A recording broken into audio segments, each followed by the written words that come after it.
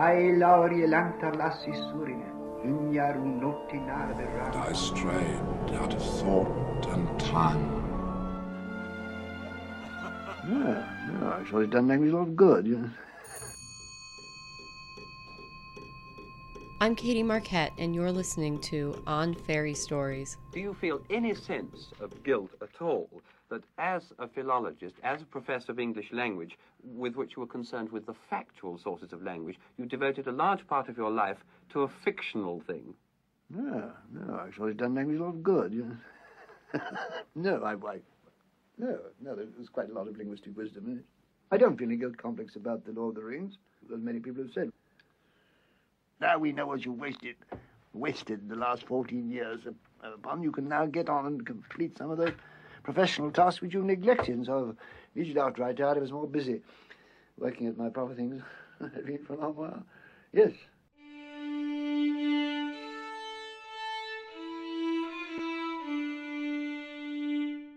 There's an autumnal quality throughout the whole of The Lord of the Rings. There's a sense of continuous change. Each character feels himself to be part of a story that's forever continuing. In one case, a character says the story is continuing, but I seem to have dropped out of it. Yeah. However, everything's declining and it's fading, at least towards the end of the Third Age. Every choice tends to the upsetting of some tradition. Now, this seems to me to be somewhat like Tennyson's "The old order changeth, yielding place to new, and God fulfills himself in many ways." Where is God in The Lord of the Rings? You mentioned once or twice. Is he the one above the elder? The one, yeah.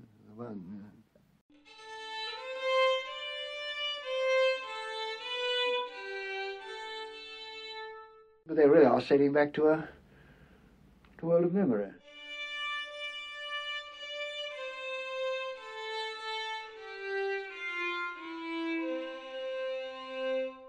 Do you, in fact, believe yourself, not in the context of this book, but believe in the sense of straightforward, strict belief, in the Eldar or in some form of governing well, the spirit? Eldar mustn't be distinguished from the Valar. The Eldar only... the Valar, I mean, I'm sorry. Yeah.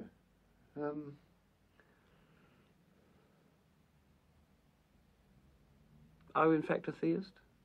Oh, I'm a Roman Catholic.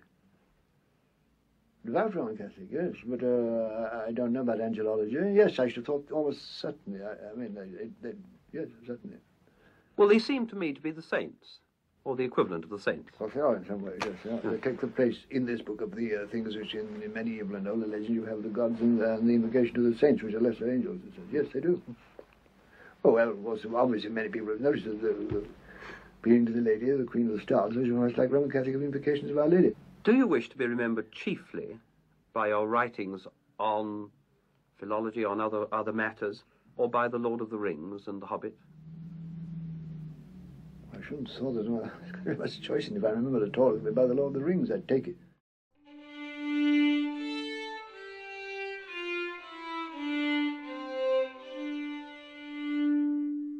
J.R.R. Tolkien, the famous author of The Lord of the Rings and The Hobbit, had a lot to say on fairy stories. Fairy contains many things besides elves and fays, and besides dwarves, witches, trolls, giants, or dragons. It holds the seas, the sun, the moon, the sky, and the earth, and all the things that are in it.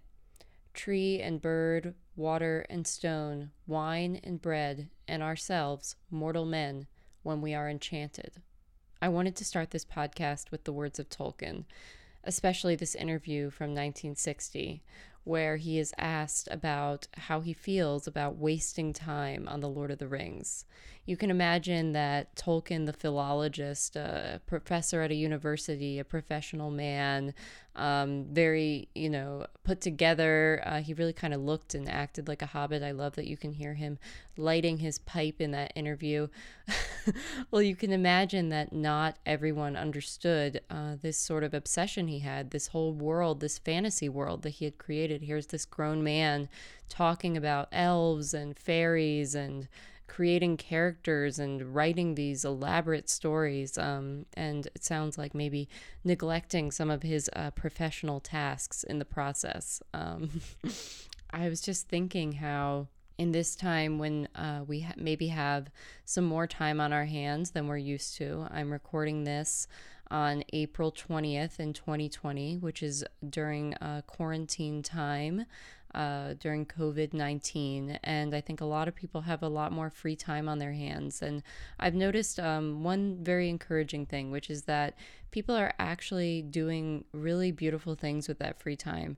They're writing books, they're going on Facebook Live and reading poetry, they are writing songs, they're playing instruments, they're reading books, they're watching good movies and talking about them, and it really just emphasized to me how important art is.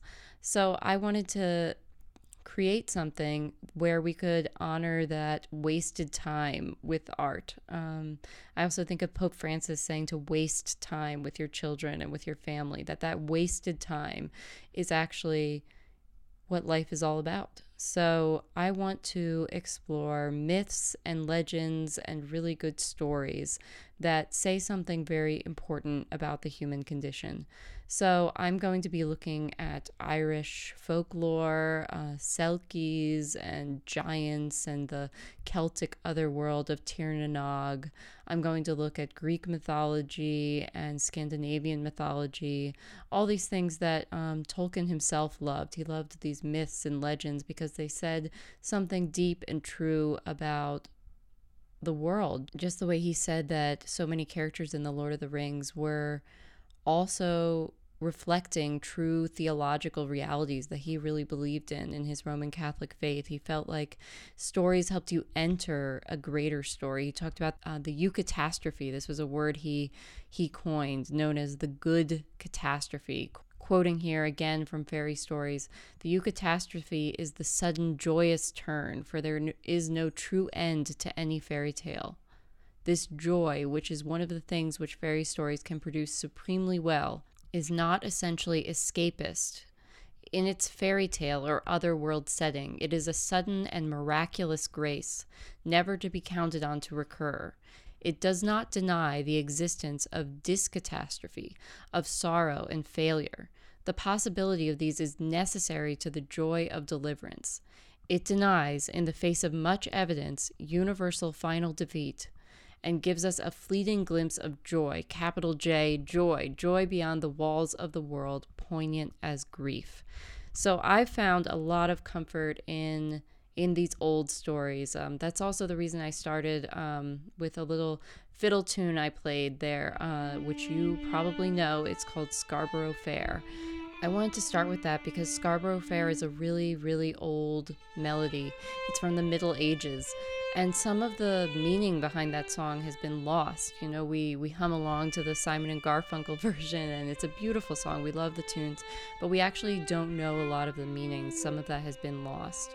And the story in the song is about a man trying to attain his true love. And the herbs that he mentioned would have had a special significance to anybody who heard that song back in medieval times. The herbs mentioned are virtues. So parsley was comfort, sage was strength, rosemary was love, and thyme was courage. So this song really exemplifies how we can hear something and we know it's beautiful, but maybe we don't fully understand it.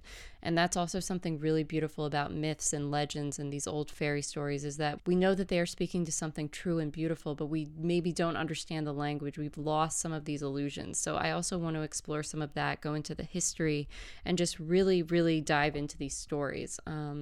I also think these are beautiful virtues to be contemplating right now: comfort, strength, love, and courage. So that's what this is going to be all about.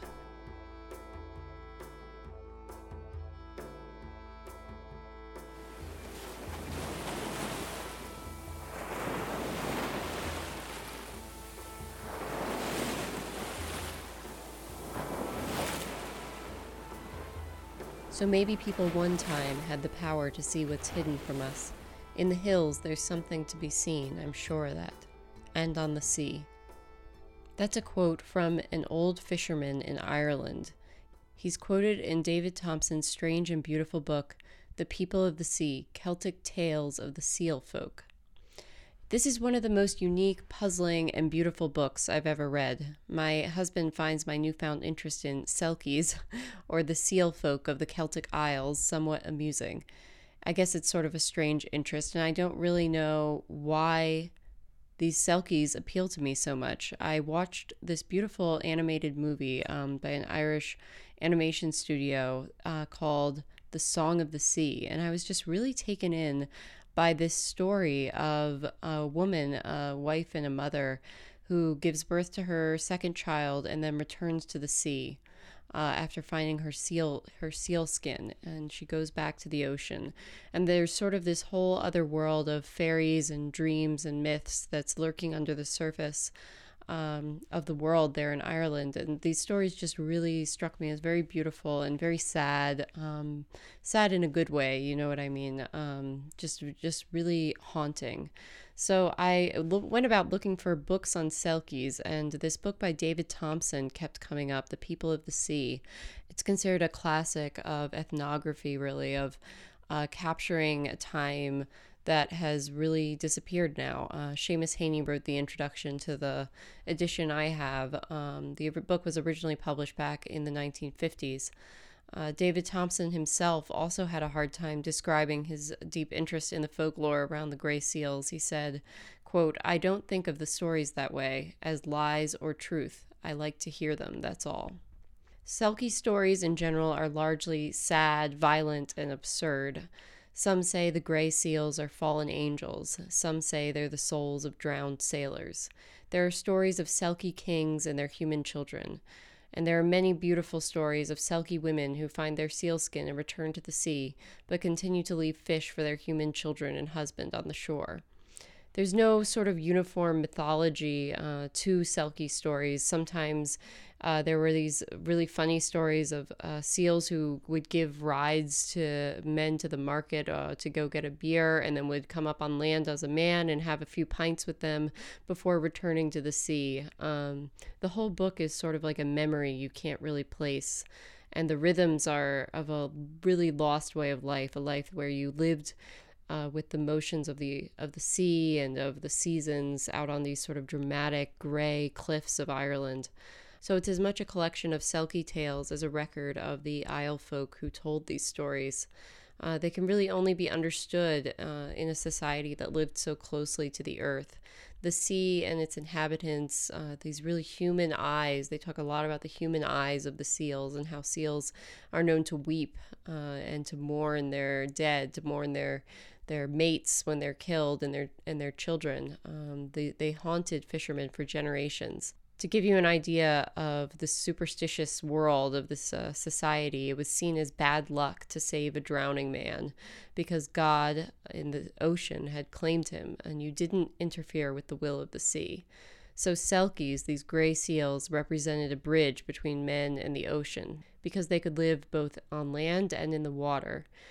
The Selkie became a conduit for the fears and dreams of these fishermen. And Thompson takes us into an Ireland filled with traveling storytellers and old black houses, an Ireland where every action had a prayer for raking the fire in the evening, an Ireland where myths and memories merged. You never really knew what was true and what wasn't. There was a sense that perhaps the world was changing and the magic was leaving the land, but there was a time, and it wasn't so long ago, when these strange and magical things truly did happen. And near the end of the book, Thompson recounts some of the old Selkie songs, and he describes how the seals seemed to know the old Gaelic melodies and how they even answered and finished the ballads of singers on the beach. And you have to ask, did the old songs come from the seals? Did the fishermen perhaps learn the songs from the Selkies? But now the songs are mostly lost. There's sort of a fragmented record of them. And there's no back and forth anymore between men and seals and between men and the sea. So a lot of the language and the stories are being lost. So it's a really sad, beautiful book that really captures some of the strange, imaginative stories about Selkies.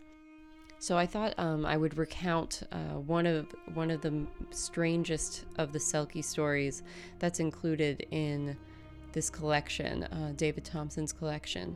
So in this story, there is a fisherman, and he has 3 sons, and they hear 3 knocks on the door. And in a lot of this Irish mythology, hearing 3 knocks was always sort of an ominous thing. It meant maybe death itself had come to your door. But they open the door and they see a man in white on a white horse, and he tells them that when they go out fishing tonight, they need to make sure to take a knife, a hook, and an axe.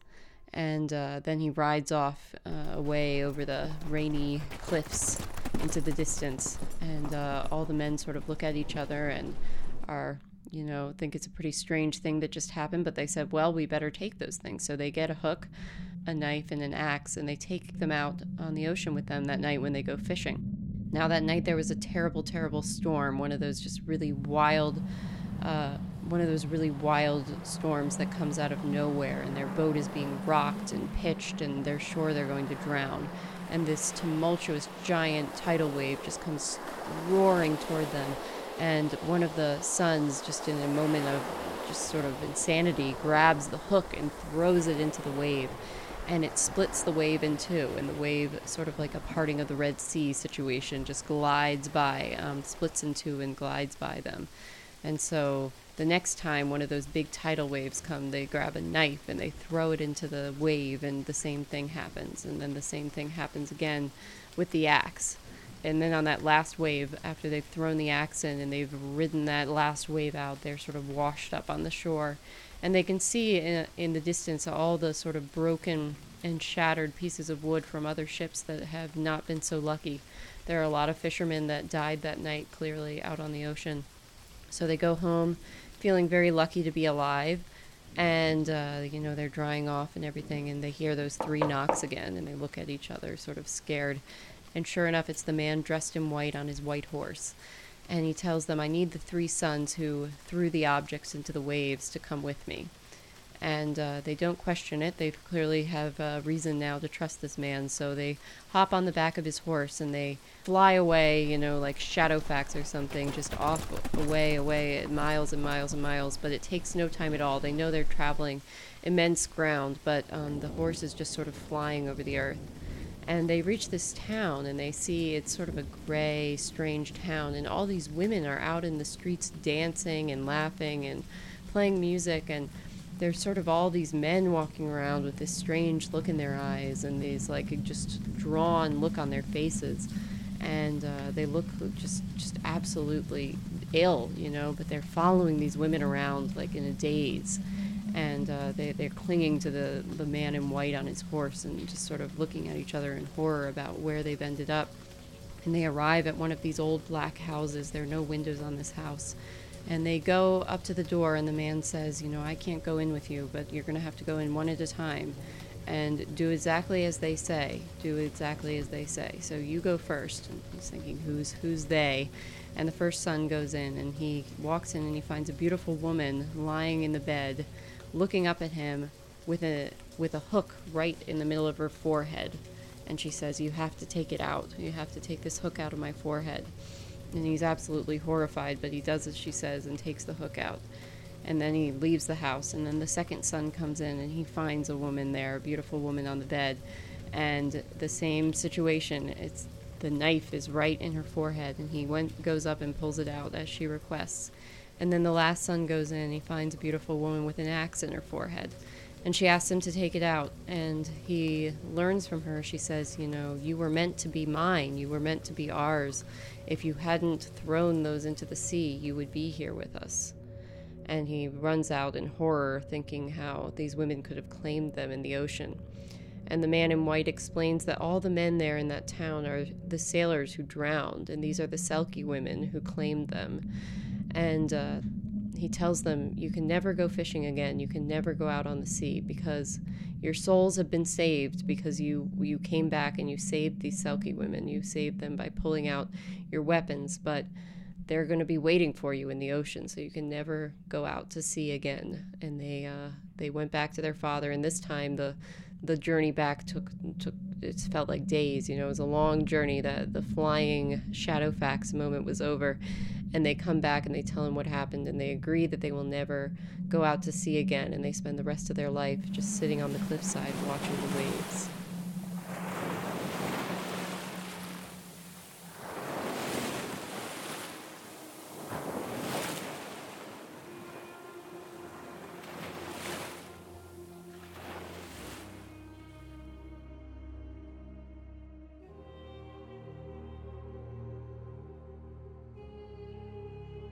So that's an example of a particularly sort of creepy Selkie story.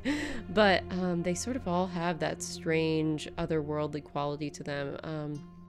In this story, the Selkies sort of come across as a little manipulative or something, but there's this sort of like, it's not that they're trying to kill people or claim them for the sea, but that there's this sort of longing in them.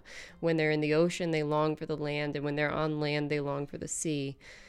Selkies, like human beings, are split in two. You know, they long for a place they can't be, like human beings longing for another world, like C.S. Lewis would talk about, and Tolkien would talk about how, you know, the human soul is not made for this world, and that the perpetual state of longing we find ourselves in. So the Selkies are in a similar situation, and there's sort of this understanding between the seals and men that, you know, that longing will never be fully fulfilled. And they try to maybe find fulfillment in each other sometimes, when men would find a washed up, you know, woman, a beautiful woman on the beach, and he would take her seal skin, and they would get married and a lot of times be very happy, have children together. But this moment she found her Selkie skin, she would return to the sea, even as she's sort of weeping tears for the family she's leaving behind. So there's this sense of longing in these stories. There's a sense of sort of Wuthering Heights romance with these dramatic moors and cliffs of Ireland and Scotland and Wales. And I just think that they are so beautiful.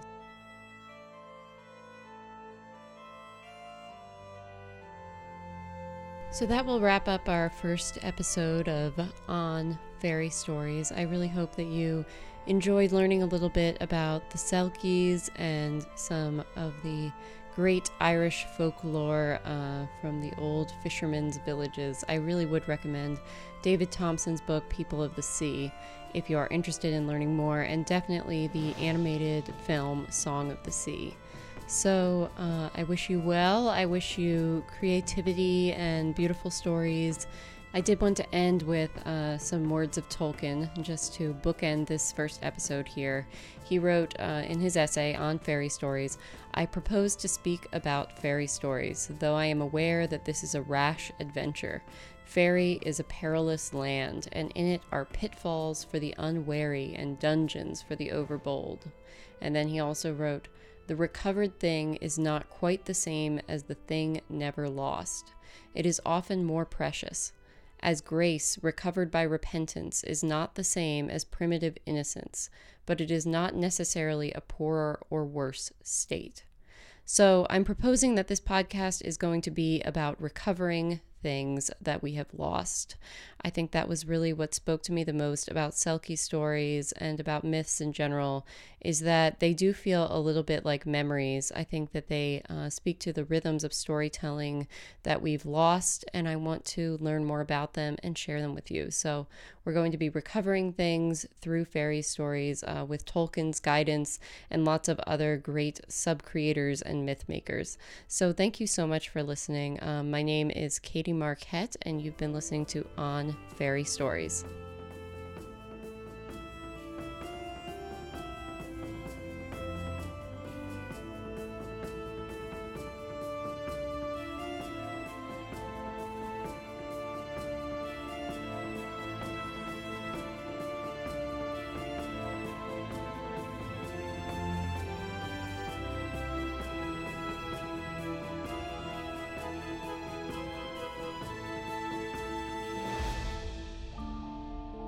Ai lauri lantarlassi surine, ignaru notti narde And rame. I strayed out of thought and time.